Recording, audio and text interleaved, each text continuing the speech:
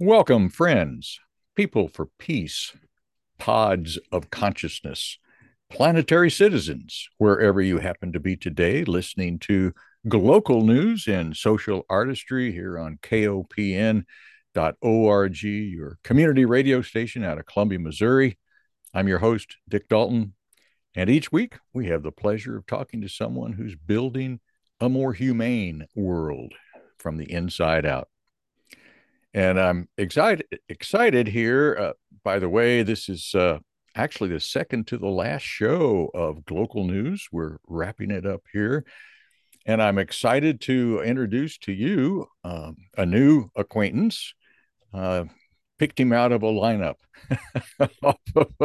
off of another list of people doing public speaking. Lucas Johnson is the executive vice president of public life and social healing with the On Being Project, which I had never heard of before this. Lucas, I apologize. No, it's okay. Welcome to the show. Thank you. Thank you. I'm glad to be here. Glad to be here. You know, to have been doing this show for over 5 years and not to have heard of the On Being Project is like, uh, what silo am I in? But you know, I've had guests from all over the country, even some international guests, and never had come across the On Being Project. Um, how did you hear about the On Being Project? Oh wow, that's interesting. That's an interesting way to begin. I'm not usually asked that. I think my first time hearing so first I should explain that most people know the On Being Project from our sort of flagship offering, the On Being show. So On Being with Krista Tippett, which was on public radio for 20 years, on 400 stations across the country. And it began as a program called Speaking of Faith. And That's how I first discovered On Being. So speaking, Krista began On Being right around uh, trying to think about when Speaking of Faith started. Um, it began because she felt that there was a real absence of kind of searching conversation for the big moral ethical questions of our lives. Um, there was a sense in which journalism was uncomfortable covering religion, unless it was sort of religion journalism, and there was also a sense that this area of our lives, our inner life, our spiritual selves was as worthy as sophisticated investigation, and how we're thinking about that, how we're talking about that, how humans have discussed these things throughout our existence is a subject of real inquiry, real critical inquiry, and we we just didn't have a space to kind of invite that type of conversation Mm-hmm. in our public life. And so Krista created this show, which became On Being, um, and sort of grew to a bigger project around the show. I think I first discovered Speaking of Faith when I was either in undergraduate, or early in seminary. Mm-hmm. So must have been, yeah, in its early days. It was something that a lot of us who were kind of, I was trained I was even in undergraduate, I was interested in these questions of life and meaning and God and these kind of existential questions. And so the show was a real breath of fresh air Yeah. for a lot of us. So that's when I first discovered it, I Where think. did you go to undergrad? A small liberal arts school called Mercer University. I don't know Yeah. if you've heard of it. Its main campus is in Macon, Georgia, and so Oh, okay. that's where I went to undergrad. Yeah. And then Emory for your That's right, to the theology. Candler, yeah, to the Candler School of Theology. Cool. Yeah, yeah, yeah. I was at SMU, and Perkins School of Theology was on our campus. Okay, yeah. And I might as well throw in just a historical note. In 1965, Perkins sponsored a bus ride to Alabama. And I got a phone call and said, "Hey, Dalton, you want to go on a bus ride to Alabama with us?" And I was just an undergrad then. And, oh, well, okay. Didn't it, quite know what you were getting into, I huh? really didn't. But we arrived on the last leg of the march from Selma to Montgomery Oh, wow. Wow. as thousands of people were in front of us, shoulder to shoulder, 12 across, for as far as the eye could see. And we just filed out and got in line. And I was such a naive college student. I, I well, it's just the truth. But It anyway, sounds like you had some people around you though that knew your heart and knew where you needed to be enough to, push you in that direction. that's a sweet way of saying it. I appreciate that. Yeah, I think so. Yeah. Yeah, good. So you heard of On Being way back then. I don't know Hmm. if it had any inspiration for you to go to theology school and do that, or if you had already kind of had a trajectory in mind to work in that setting. Um, I no, I mean, I wouldn't. I can't credit On Being with sending me in that direction, but I would say, um, yeah. I mean, I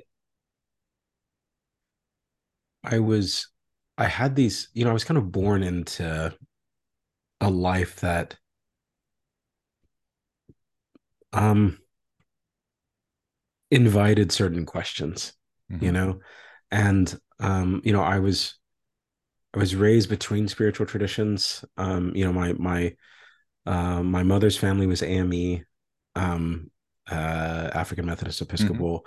My father's family was Progressive Baptist, Progressive National Baptist, and so I grew up in these two uh, Black Christian traditions that were really oriented around um, a God that was very much concerned about how people were treated, and um, was very much concerned about questions of justice and care, Mm-hmm. uh, and the the being the beloved community, to use King's language. Mm-hmm.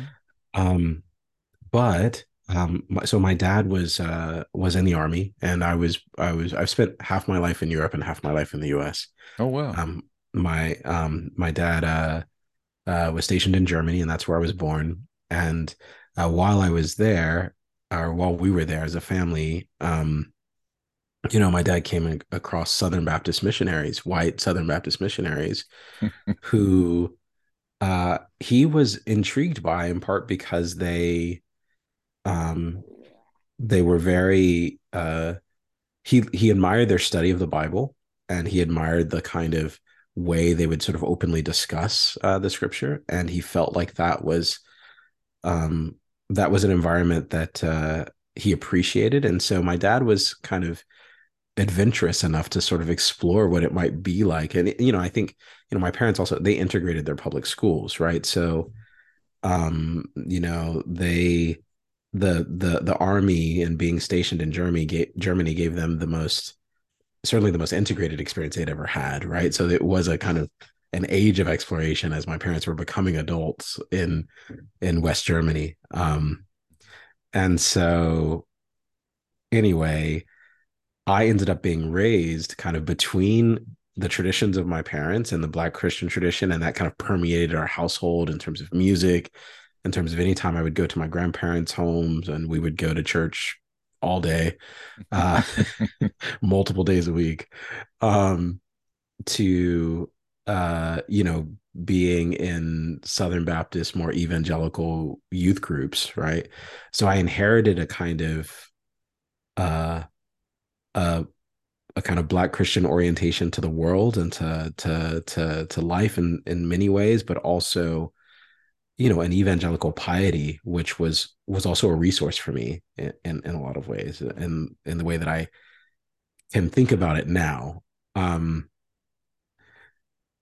in other chapters of my life, these things were much more in conflict Ah, and much more difficult. But I can look back with a bit of generosity and grace for some of those things now that was hard for me to do in my earlier years. But that's kind of what I mean when I say that I was born into this space where there was an invitation early on for me to be wrestling with tensions. And so at first, my pursuit of seminary was about me trying to work out the tensions between these ideas, these different perceptions of God. I mean, one God was concerned about, the poor and justice and all these other things, and the other God seemed to be concerned about who was having sex with whom. And and I was trying to figure out like what who am I supposed to believe in? So and um surely these theology teachers will give me the answers to all my questions.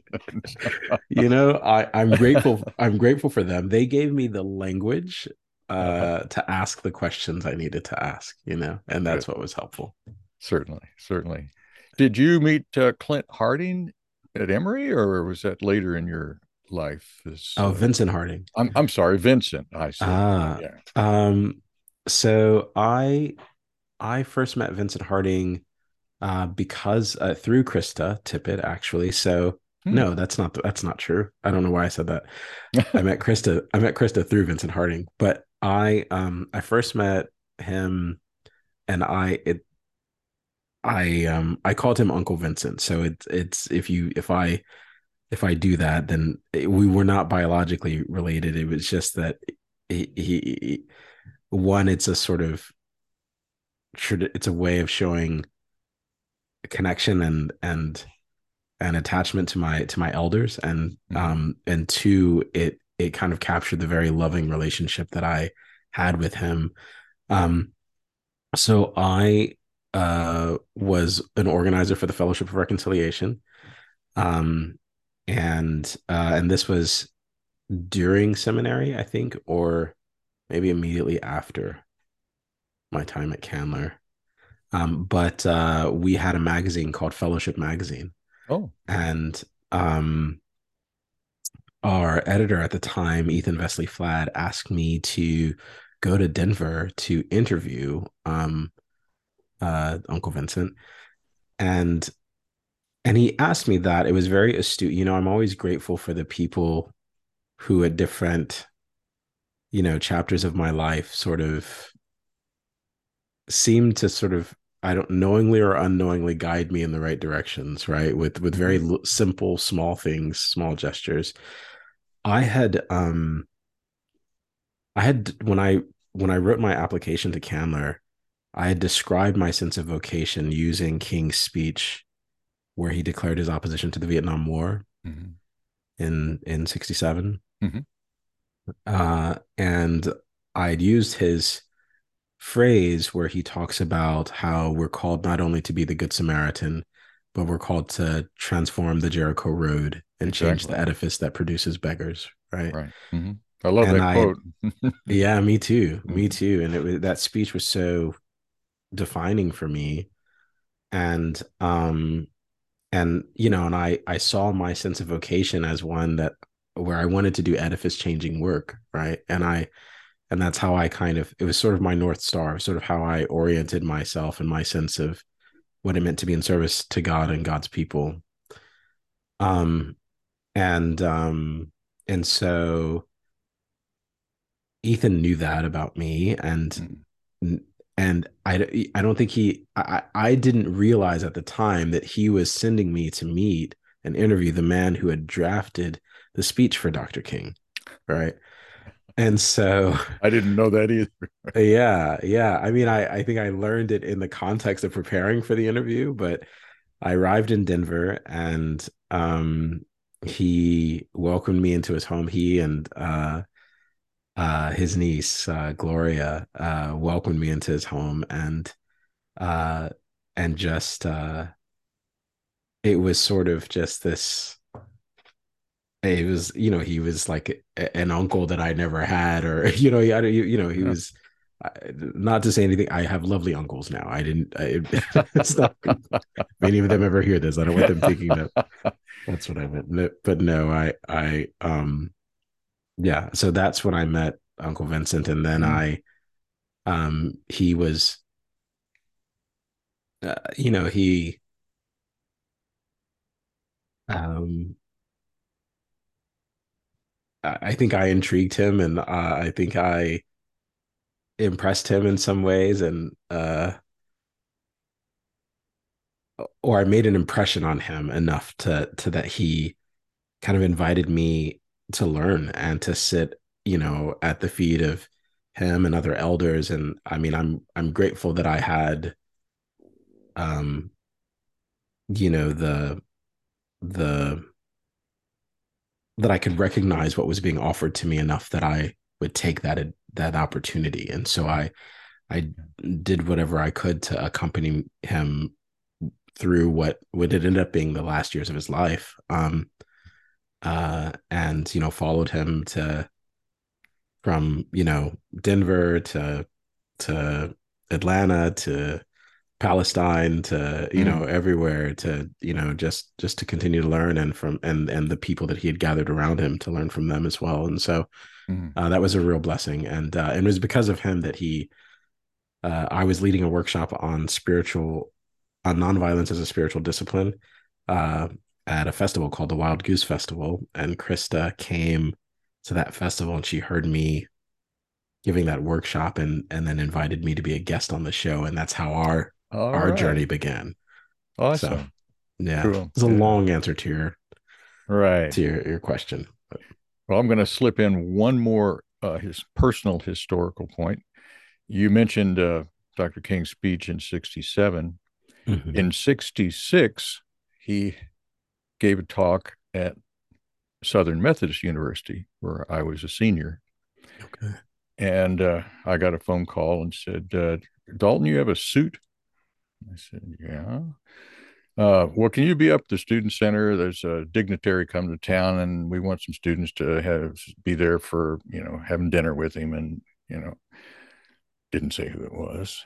So I show up, and here's Dr. King, and I'm one of 11 students, and he shakes our hands as we come in, and he takes his seat at one end of the table, and I'm at the opposite end facing him. And he can be very soft spoken. Maybe you did. I don't know if you knew that, but I Mhm. didn't hear a single word he said in the whole dinner conversation. And then someone said he's giving a talk at the auditorium that night. And I thought, oh my God, I got so much homework. I don't, I just can't go to that.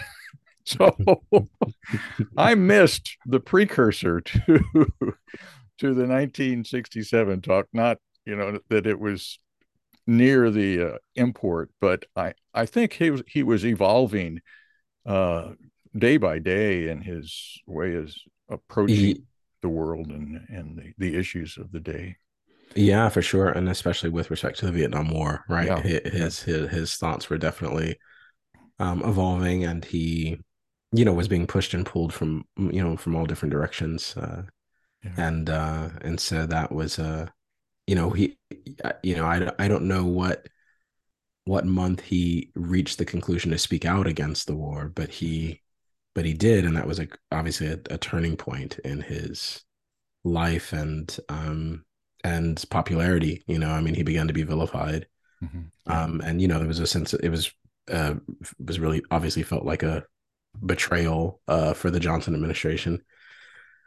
Um, and yeah, but yeah, you know all that history. Yeah. You wrote a essay about Dr. King a little bit. I'm going to take a short break and just reintroduce you, but when we come back, we could talk some more about his nonviolence and other approaches that people were doing, and something called the gap. Okay, I look forward to it. Okay, friends, you're listening to Global News and Social Artistry here on kopn.org. your community radio station out of Columbia, Missouri, 89.5 FM on the dial. I'm your host, Dick Dalton. We always get to talk to people that are building a more humane world from the inside out. And today, Lucas Johnson, who, by the way, Lucas, are you up north today, up in Dakota land? I am actually in Amsterdam, the Netherlands. Oh my goodness. So, An international. All right. Isn't it amazing what Zoom can do for us? I know. It's great. It's great. But I wanted to say to the audience, just thank you for your support for KOPN, your continued support, whether it's been all 50 years of our existence since we're celebrating our 50th birthday this year, or whether it's just been today. You're tuned in and listening, and that's support as well. So thanks for being with us. I don't want to take too much time to thank you. I want to hear some more from Lucas Johnson, the Executive Vice President for Public, where I have it written down here, Public. What is it? Public life and social healing with the On Being Project. In your, when they say our people part of our On Being Project, there's a list of kind of a bio of you, and then some essays that or parts of essays that you've crafted. Okay. One of them had to do with the gap between what people think in terms of progress that was made back in the civil rights movement days and the perception of lack of progress or something like that. I knew that existed in essence, but I hadn't heard it termed as this gap. And I thought you sort of pinpointed it well and probably had some more to say about that. Yeah. And so you were frozen for a second there. So I might have missed some of the question, but I think I followed. Mm-hmm. And I'd say that, yeah, I mean, I think this was more present a couple of years ago. But I think it's a kind of persistent conversation about sort of what Vincent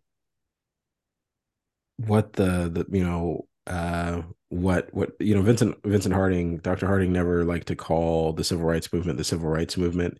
He preferred, the Southern Freedom Movement or the movement for the expansion of democracy. But he preferred other language because civil rights it's sort of too narrow. It doesn't capture in people's minds what people risked and gave their lives for, right? Like those songs were songs of freedom, right? People think of civil rights as something. I think people sort of don't understand it when you use that language. I think because we've kind of sterilized the conversation of rights in a way, and don't have a real personal connection to it in I think in this country, which is maybe the privilege of having had so much for many of us secured in a way for so long, right? So he would always try to call us to use different language with respect to that. All of that is to say, there was this conversation between how we evaluate the killing of Michael Brown and the continued violence against Black and brown people in the United States, the continued racial tensions in the country. How do we square that against our narrative of progress arising from the civil rights movement? And there was a tendency, I think, sometimes to talk about uh, all that wasn't done in a way that sort of was uh, critical of elders, and I think in a sort of our elders in a sort of ahistorical way, right? Mhm. Like I think that um, I think that's also true when you tell the story of nonviolence. People oversimplify the story; they oversimplify the choice of nonviolence, and so it becomes easy to sort of point at the nonviolent movements having failed to solve something because the framing is too simplistic. Right. Um, and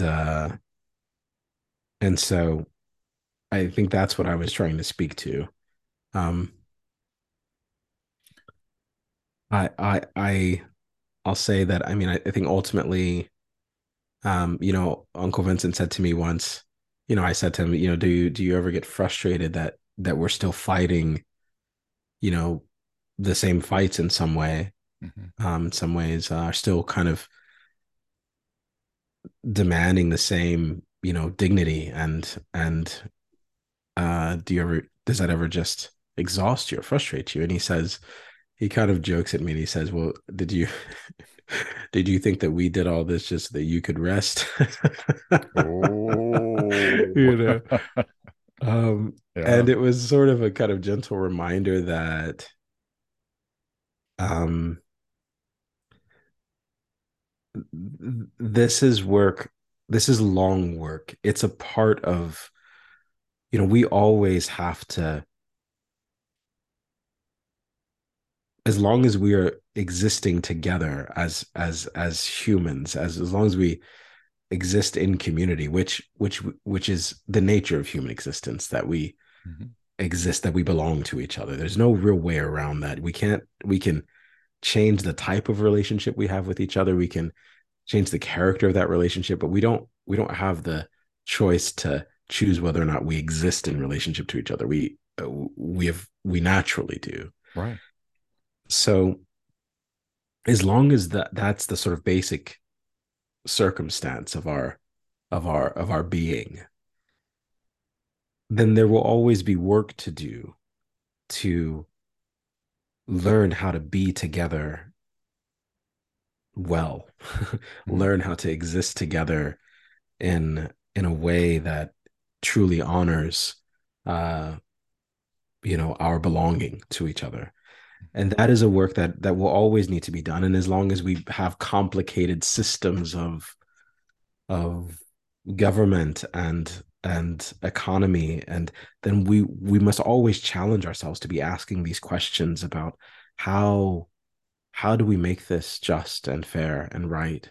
And so there's a kind of initial orientation that I have to that subject, that this notion that, like, you know we're going to eradicate racism and then be done, or that we're going to eradicate sexism and then be done. Mhm. Like, that's just not, that's the wrong orientation to the problem. What we have to do is choose to always position ourselves in the right relationship to these pressing moral and ethical questions, so that we can meet them with the same commitments, each day, each decade, each century. That's the orientation that we should have. And so I find that in some ways the gap is a product of a question that's too simple. Mhm. Does Mhm. that make sense? Oh, yeah. Um, I keep thinking of the series Eyes on the Prize, and the prize is, it's almost always out there. It's like Yeah. it's not like the ring that you go around in the merry-go-round and you can grab the ring and you've got it. It's the prize is way down, like you say, it's way down the road, and this is a journey to get there, because really we're talking about a journey of conversation with people that think differently than we do. And how, with your civil conversation project, how do you engage people in transformative conversation? Is that a goal? Is there a goal to transform, or is it just a goal to meet and accept where we are today, and learn to understand each other? Is that transformation enough? Uh, Things like that. Can you kind of Yeah, I mean, play with I that? don't. Yeah, I mean, I mean, first, I don't want to, I don't want to lower the goal mark too much, but, but there is a sense in which if we're able to find it in ourselves, if we're able to sort of prepare ourselves, um, to show up with one another, to meet one another with curiosity, genuine curiosity, because I've never met Dick Dalton before, Mm-hmm. right?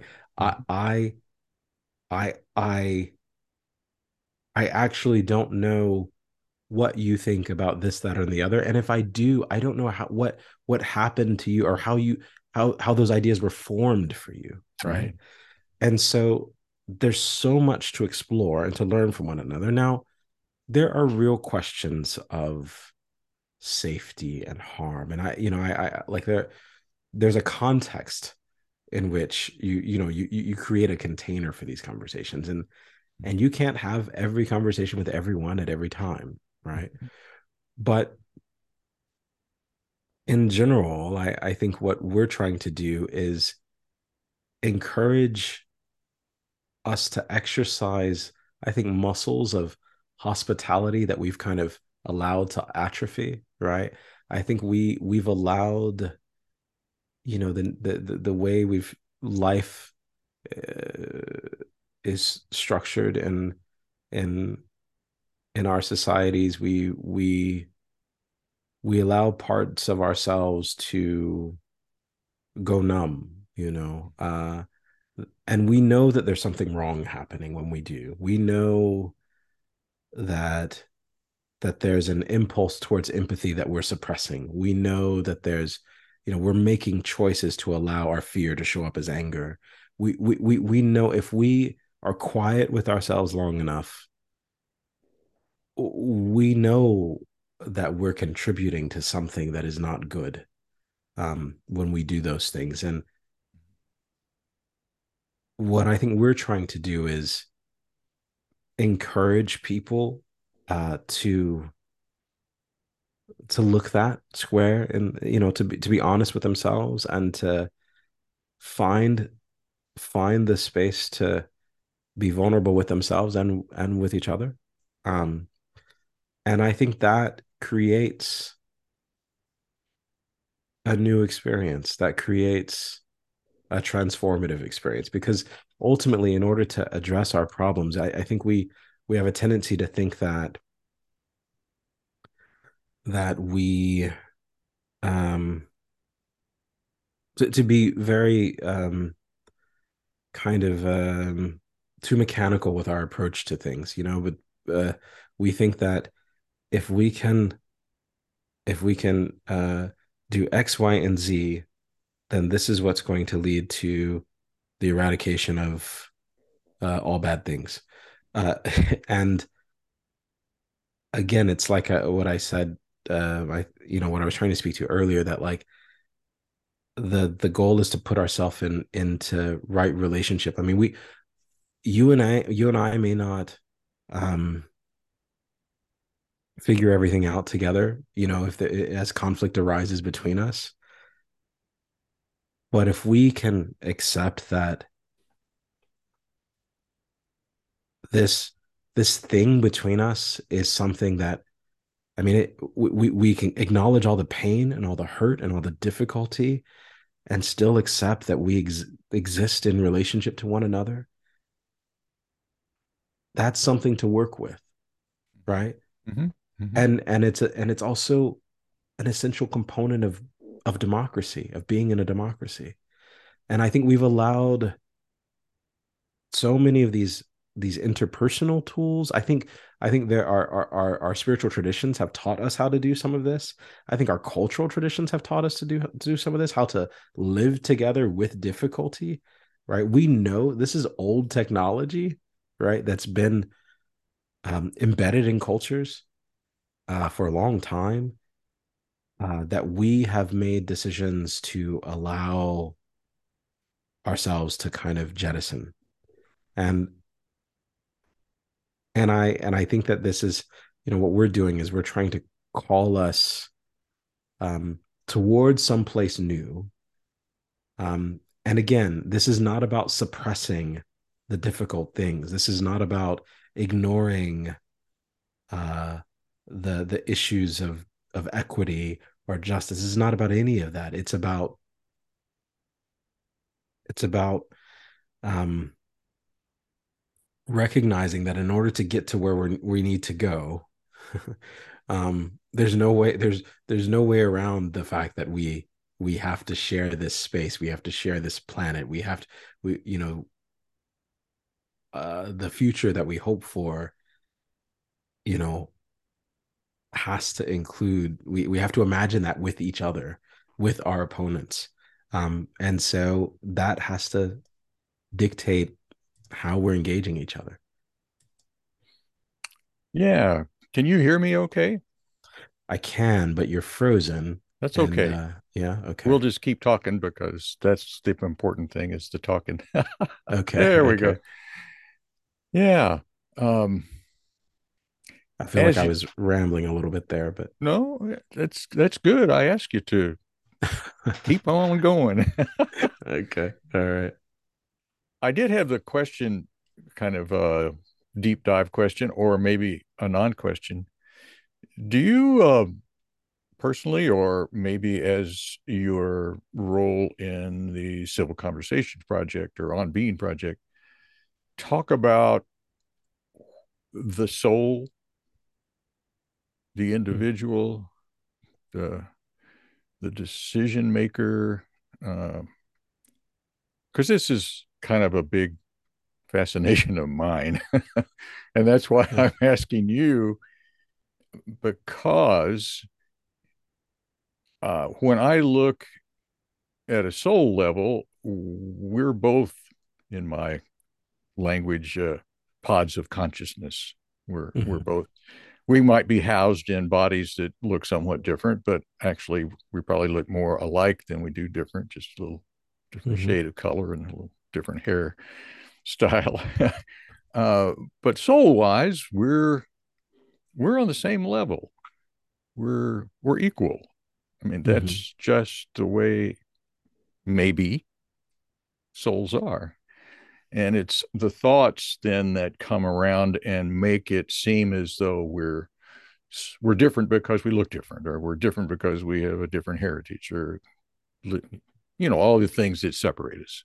Mhm. So I, Mhm. I just wondered if you think or talk or have discussions about soul in that way. Yeah, I mean, I I think a lot about, I mean, I think at On Being we talk a lot about inner life, Mm-hmm. and um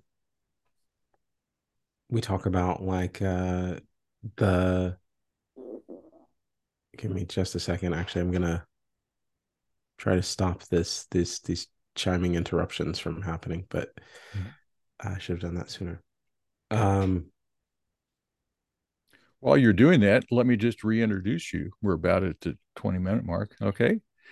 Uh, Folks, hi.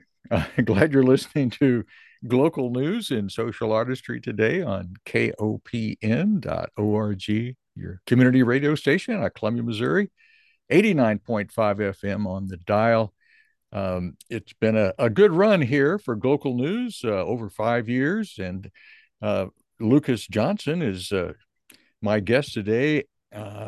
Actually, my last guest, as far as I can tell, except the next show will be Mark Heim, introducing or talking about me and him and our history with the space and KOPN and all kinds of good stuff. So one more official show anyway with Glocal News after our conversation today with Lucas Johnson, who I just found out is in Amsterdam today.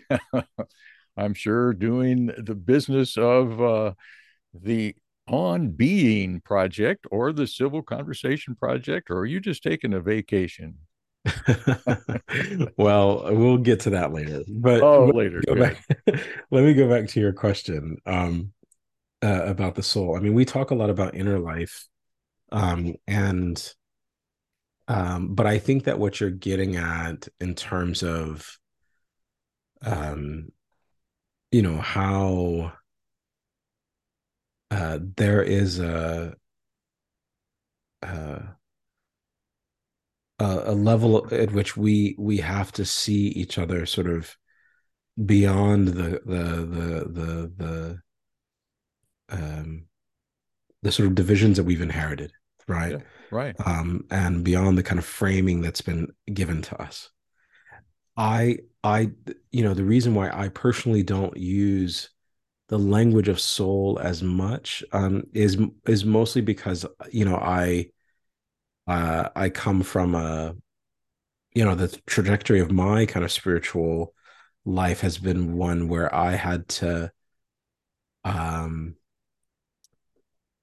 reaffirm my bodily existence, right? Oh, Because there's a tension to there's always this the spirit is willing, the flesh is weak, mm-hmm, there's this mm-hmm, dualism that happens that I think for some of us can be really harmful. And so, I want to celebrate humankind in our full embodiedness, right? mm-hmm, It's my Christian theological orientation is very incarnational. And so for those reasons, I don't I resist uh extracting the soul mm-hmm. in some ways, but I resonate with your point, right? With what you're talking about. Like our essence is certainly more than the way we've been taught to see each other. Well said. And Mm-hmm, there's a different looking mm-hmm. that's possible for us, you know. Yeah, I read on the On Being Project page a phrase, attending to the wholeness of every person rather than um, reducing the whole person to these little different parts of this and that and this and that and this and Right, that. right. And and as a former health and wellness teacher, I know there is the tendency to, well, yeah, we're dealing with the whole person, but we need to talk about the physical and the mental and the emotional and the social and the spiritual and the. Yeah, yeah. And then we need to talk about who are you to have all of these dimensions that you need to be making decisions about. And so there's a need to reduce, but then there's a need to look at the whole, and it's one of those always changing kind of things in my mind, anyway. Yeah, absolutely. I mean, I think and in a context where we talk so much about identity these days and where, that becomes a kind of sort of lightning rod, the way that identity has functioned in our political life. Um, I think it's always important to remember that each of us are carrying multiple identities, right? We are at and we're always foregrounding and different aspects of ourselves, right? So and I think having again the kind of curiosity to explore not just what the identities we think we see, but also the identities that may not be apparent, right? Mm-hmm. um I think that's it's certainly an active part of my life, a sort of lesson in my life, so you know and now I'll get back to you asking me why I'm in Amsterdam is because this is where I moved when I moved here 8 years ago. Oh, And so while these days I spend more time in the US, this is still sort of deeply home for me on a I certain level. see. And so having spent half my life in Europe and half my life in the US, Mm-hmm. my connection to Europe, my sort of European identity is often sort of not a visible identity, right? For lots of reasons. Mm-hmm. And so definitely um, you know, I it's one of those things that one of those lessons that I've learned and that has taught me to greet people with curiosity and be cautious about my assumptions, uh, about who people are or what they might be thinking, and um, you know, et Yeah, cetera, et cetera. really. Um, One of the other things with the On Being project that was right at the sort of a tail end, catching my attention, something about a land inquiry as to like on the homepage it says we're on Lakota land, and there's a description of how historically who this land, physical land that we're on, belonged to, and how it changed hands, but did it really, and an invitation for each of us to inquire as to the land that we're on, as to the history of it, where whose land is it or was it, and how's that working out for everybody? Are there things that you can do in your community to be more respectful of the previous inhabitants of your land? Things like that. Um, but you're in Amsterdam. That's interesting. Yeah, yeah. So it's a the current inhabitants of the land have been been here for a while. Uh, Yeah. in this case, but yeah, I think it's you know, in some ways, so there's land acknowledgement. I think is important, particularly in the United States, and particularly in parts of the world where you've had forced displacement. Mm-hmm. Um, I think it's I think that there's something, and again, this is something that I think our spiritual traditions teach us in many ways. There's something to be said for just cultivating a disposition that allows you to move through life recognizing when pain and trauma has happened, right? Recognizing something happened here that we do not want to repeat. It is not, there's a space for sort of moral searching in terms of culpability and what we've inherited in the same context of that pain and displacement, right? So as as we when we analyze sort of history and what each of us have inherited vis-a-vis that history, there are questions of responsibility that might arise, and Mm-hmm. I'm not trying to sidestep those questions, Mm-hmm. but what I'm saying is, um, at the very least, I think that we want to cultivate a kind of um, awareness that allows us to just acknowledge Mm-hmm. that something happened here Mm-hmm. that was wrong. Mm-hmm. Um, and history is complicated. Um, what to do about that thing that was wrong, that's a conversation to be had. But at least a beginning uh, is acknowledgement, right? A beginning, a starting place is to say, I recognize that this land, the stewards of this land, um, were that this was taken from them, Mm-hmm. and that I now benefit from land that was cared for before me, Mm-hmm. and there's something there that should trouble my spirit, right? That should bother me, and that's a question that I need to orient myself in relationship to. Um, I may not have the answers. I may not know what to do about it. It's not. It's. I don't want to be paralyzed in the face of it, but I can orient myself in a way that this question is a little bit more alive for me, and and living that question, I think, will present opportunities for response. It's a tangential connection, but in the U.S., more every day, including today. We had another mass shooting, this one in California with an Asian community. 10 people died, 10 injured. So many traumatic events have happened in so many places, whether you go back to lynchings or go back to this hundreds of now thousands of mass shootings that have gone on all over the place. The conversations, I don't know. It's a difficult subject, and I know we don't have a lot of time left. But in your civil conversation project, do you address those kinds of traumas as well?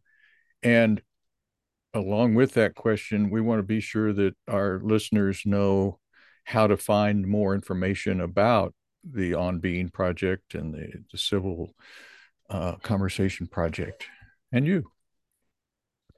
Um, I think in what we put out into the world in terms of our content, in terms of our offerings, whether it be the conversations that Krista Tippett has every season of our show, or the poetry that Padraig Otuma brings in Poetry Unbound, another show of ours. We try to hold the complexity of this of the human experience, and that includes the pain and that includes the difficulty. And I and when it comes to the conversations or the space that we hold for public conversations, we go into that knowing that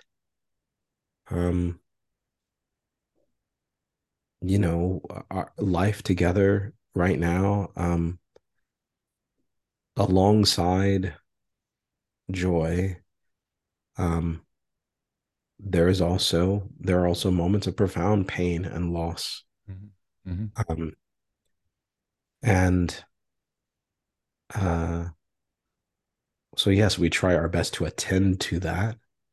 I think one of the conversations that is, I think, ongoing in the US, it's still worth having, is how we as a culture make space for grief and mourning.